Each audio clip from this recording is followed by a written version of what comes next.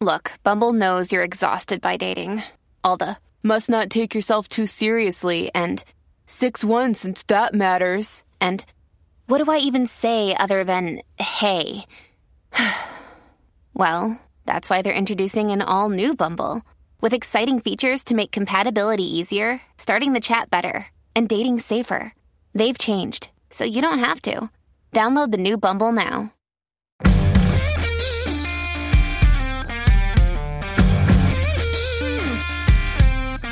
Hello and welcome to Spawned, a common sense, generally fun, and hopefully helpful discussion on parenting and parenting culture and the many issues impacting families today. Hey, I'm Liz Gumbiner. I'm the co-founder of CoolMomPicks.com, and today I'm going to be talking with Sarah Hart Unger about organization, in part because I really need to talk to her about this, so hopefully you need to hear about it too.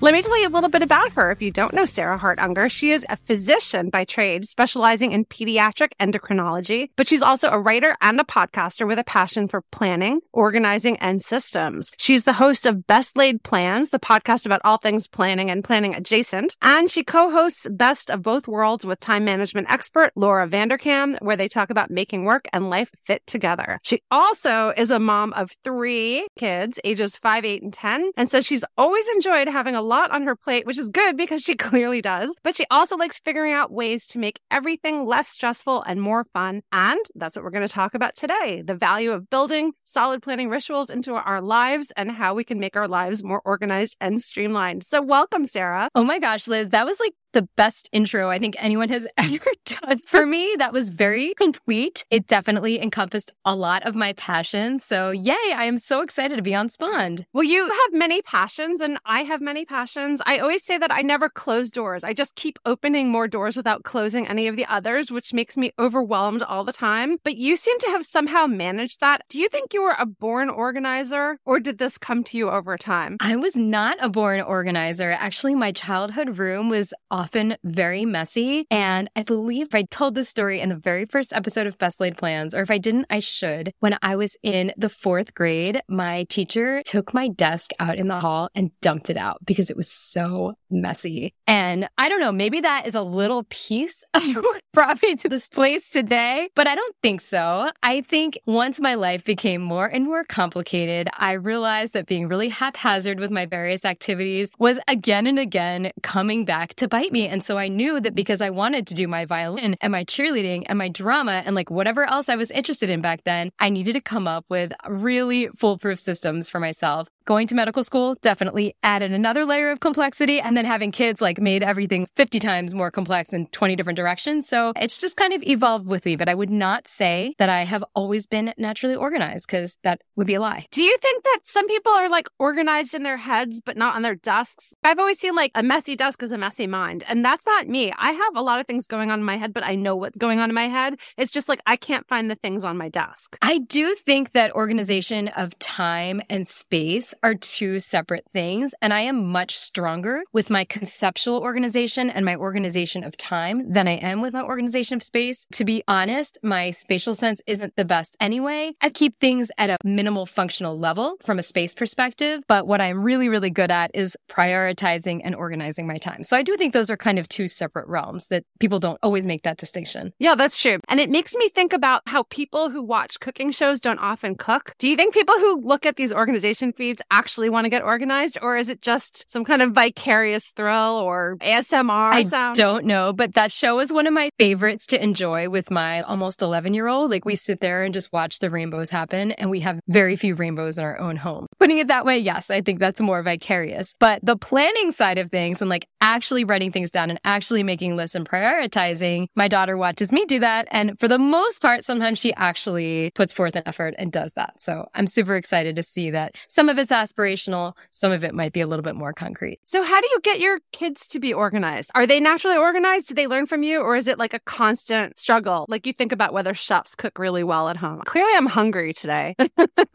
We're like recording at 2 something. I haven't eaten yet. So that's probably why. Do you think organizers have more organized kids, or does all your organization work go into like the podcast and helping other people live their lives better? I love to try to help my kids organize, and I've had mixed success depending on which of my kids you're talking about.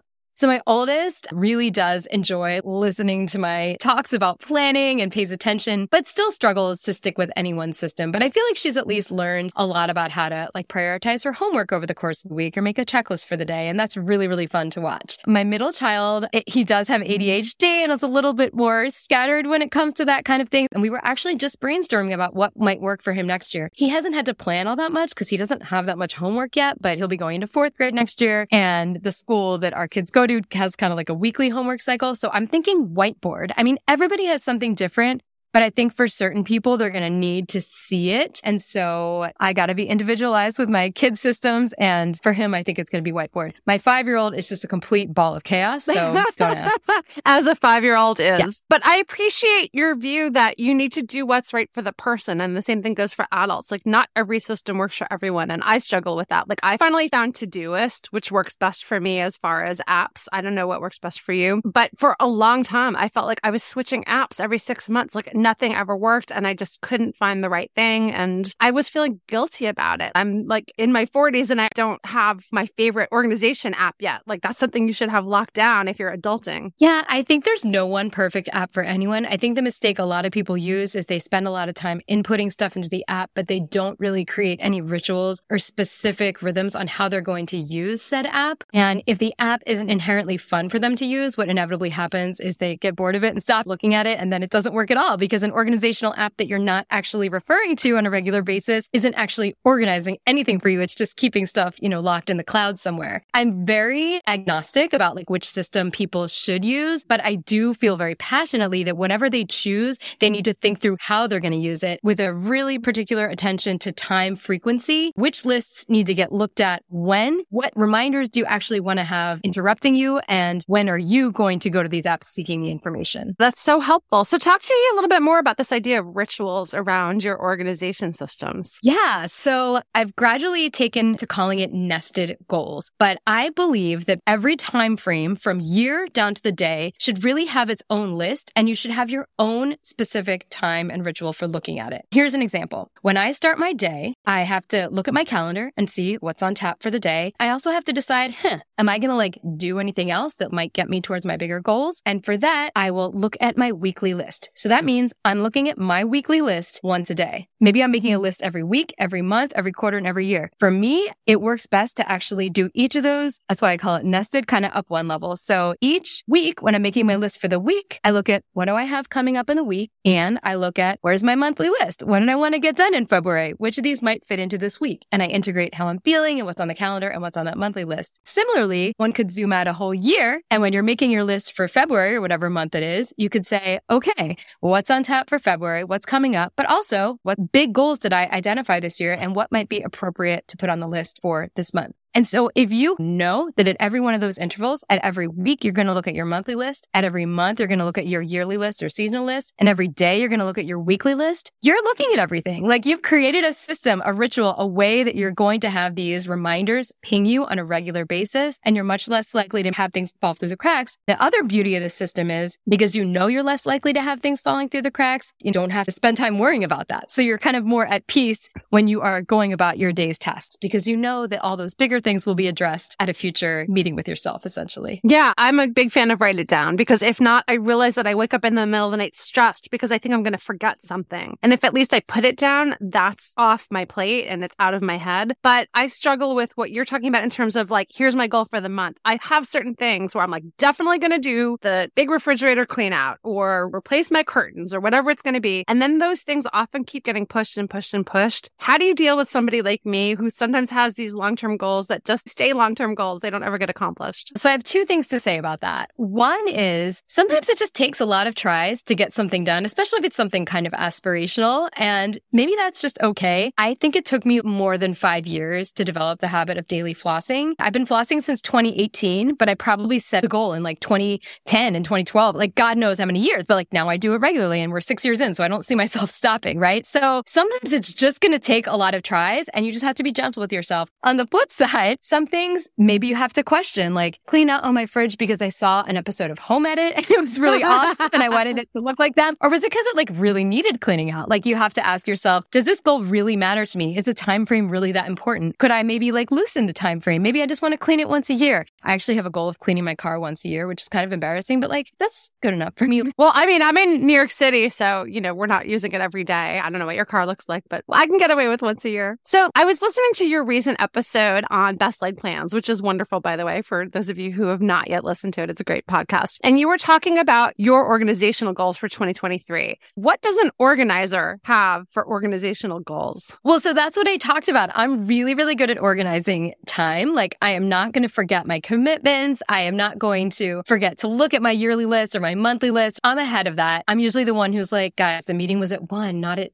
whatever, I got that. But what I'm not very good at is organizing my stuff and my space. And Best Laid Plans is not about that. So I'm trying to get some of my stuff more decluttered and more organized because, again, to me, those are totally separate things. While my baseline is not terrible, one of my goals is to get my house a bit more organized. I love the work of Lisa Woodruff. She's the lady behind Organized 365. And so she's kind of my muse when it comes to organizing space, not time. One of the things, particularly our listeners from Out Tech Your Kids, we have a Facebook group for parents helping other parents with tech tips. If you haven't been there yet, it's really fun. And there are so many questions about family calendars. Like, how do you keep everyone organized, especially as your kids get a little older? Your oldest is 10, my oldest is 17. So they're at the point where I'm like, you make the dentist appointment, you put it in the calendar, and then I'll see it. I don't have to do it for you. Do you have any advice on getting families started on a calendar and how to organize that? Yeah, I have two things that I do. One is that my husband and I do have a shared Google Calendar. So if there is something that I feel he needs to know about, or if he has something that he feels I need to know about, like something outside of work hours or something like that, we put it on there so we're aware. So I think when my daughter gets a little bit older and is using those tools, she'll become a participant in the shared Google Calendar, which is pretty simple. And that's good for nice long range stuff too. But I also feel like there's something really helpful about having a tangible reminder of what is actually going on in a given week. It's not on a screen. And so I love having a whiteboard. It's like simple and obvious, but we have a weekly whiteboard in our house. It's actually like an old version of an Erin Condren whiteboard that I don't think exists anymore. I remember the Erin Condren whiteboards. Yes. The company revamped them. They're clear now. And I'm not sure if they're quite as, I don't know. I love mine. I have an attachment to mine. You loved the OG whiteboard. I love the OG whiteboard. It has the days of the week and like several lines for each day, equal spaces for each 7 days, and then a blank one for the 8th, just for any kind of list. And our life has obviously, as you can imagine, lots of moving parts. Who's taking the kids to school this day? What activities are this day? What extracurriculars are this day? When is your homework due? And what's for dinner? Of course, gotta have what's for dinner. That all goes in the whiteboard. It's very gender normative of me, but I am the one that fills out the whiteboard every Sunday, and I send a snapshot both to our nanny and to my husband. And so everybody knows what's going on. Of course, I encourage you and your family to figure out who the best keeper of the whiteboard should be. It does not always have to be the mom, but if it is, the system works really, really well for us. Everybody refers to it. I even refer to it. I always say about calendars, you need to have like one source of truth, and the whiteboard is like the one source of truth. This is what's actually happening.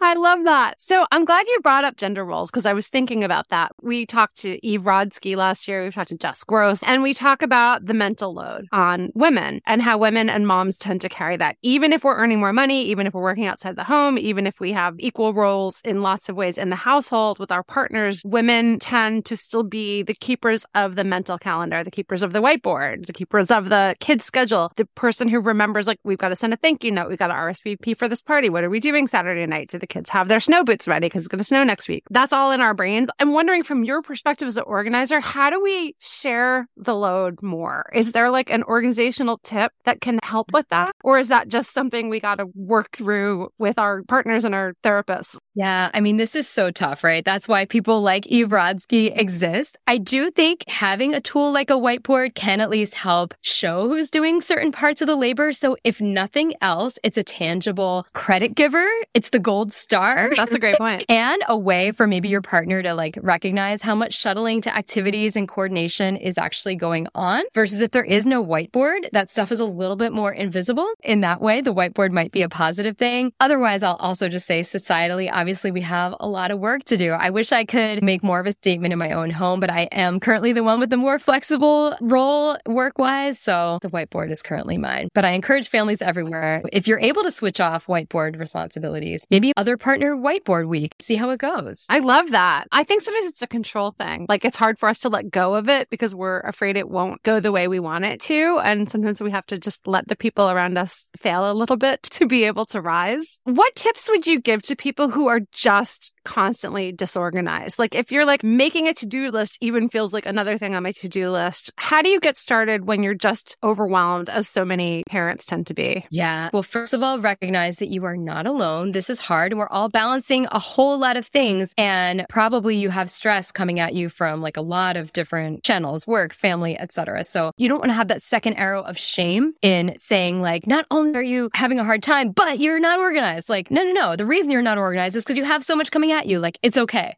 So take a deep breath and forgive yourself for whatever mess is currently there. And then if you are able to, see if you can carve yourself out some time alone to sit with a blank paper and your calendar and some thoughts and to actually get a brain dump down. Because sometimes what is stressing us out more than what is actually all the stuff to do out there is us not understanding what the stuff actually is. By taking some time, and that might even mean like taking a PL day just to sit in a coffee shop with your planner or like wherever, to actually delineate what the struggles are and where the pain points are, maybe whether there are certain routines in your household that are just not working again and again. Really think through those and write them down and make some master lists. That might be helpful. One thing I advocate for, if you're in kind of a period that's like really, really hard, well, of course, getting help if you can from your partner, from your friends, from a therapist, from whoever, like that's number one. Maybe even outsourcing things that don't have to be done by you. But aside from all of that, is to create what I call an after the storm list. So you kind of have to triage and go through like what actually needs to happen now? What is urgent? If I don't do camp signups now, they won't have a spot. Like that's urgent versus like, what could I do in the next 6 months, but like really doesn't have any calendar, and separate those out. Because I think sometimes when you're seeing it all as one mishmash of like everything seems urgent, but not everything actually is, by getting out in the open and then creating a list that's like, okay, after things are more calm, after the storm, whatever you want to call it, that can be a helpful way of getting yourself started. And then at least you can come up with a game plan to go forward, to sprint through your next couple of weeks, maybe to catch up. That's very inspiring. And by the way, I wish moms had PL. That would be amazing. If we all had paid leave, wouldn't it? Yes. We're thinking about a parent who's in a job who has maybe daycare or a childcare provider, because you're right. If your kids are home and they're not in school yet, different scenario. But moms do have PL if they're working and there's childcare, then there is PL to be had. Yes. That is true. Well, Sarah Hart-Unger, this is awesome. You are just a fount of helpful information for people like me, and even for the super organized, who I'm sure will find even more tips on your podcast, Best Laid Plans. Also, Best of Both Worlds. You are a busy lady. Where's the best place to find you? You said that you recently got off social media. Oh, yeah. Not even that recently. I think end of 2021, I just was like, see Instagram, bye. And I'm so happy. I don't even look at Facebook. I don't look at Instagram. Like my accounts are gone from years ago. It's been wonderful because I get to connect with people in other ways. So the ways are just go to my website, which is theshoebox.com, THESHUBOX.com, which is my initials. Or of course, you can find my podcast anywhere you get podcasts, Best Laid Plans or Best of Both Worlds. If you're looking for planning, go to Best Laid Plans. If you want work and motherhood, go to Best of Both Worlds. Fantastic. Well, now it's time for Cool Picks of the Week.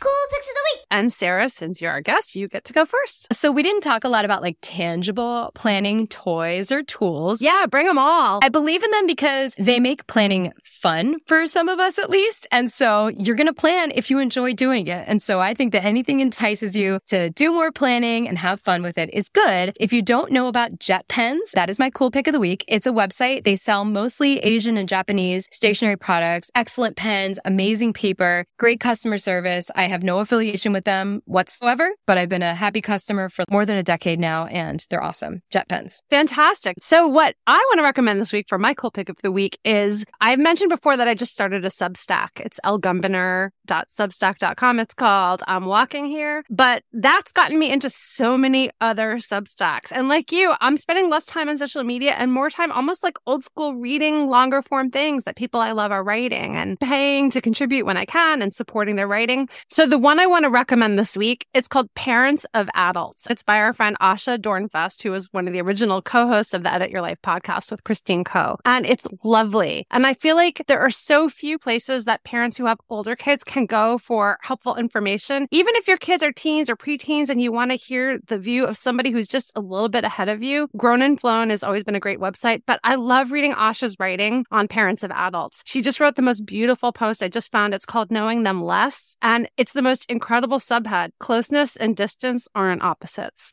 And she talks about your kids moving on and leaving home and where you create privacy and boundaries and space and how to still have relationships with your kids. I love it. Her kids are a bit older than mine, and it makes me like maybe a little melancholy, but also not quite so alone in the hunt for information for my kids getting ready to leave me, as they should do. Oh my gosh, I want to cry just thinking about that post. I love Asha's writing and voice, and that sounds awesome. She has a beautiful voice, and she's a wonderful writer. One of my first blog reads, one of my first blog friends, and I'm so glad that she's publishing on Substack, and I hope you'll all check it out, Asha Dornfest at substack.com. Well, thank you so much for joining us for another episode of Spawned. Huge thanks to our awesome engineer, John Bowen, and of course to my guest, Sarah Hart Unger. If you've got a moment and you can leave us a nice review, a 5-star rating, should you feel like it, we'd greatly appreciate your time by doing that and also by subscribing. It really helps listeners like you find us and helps support our work.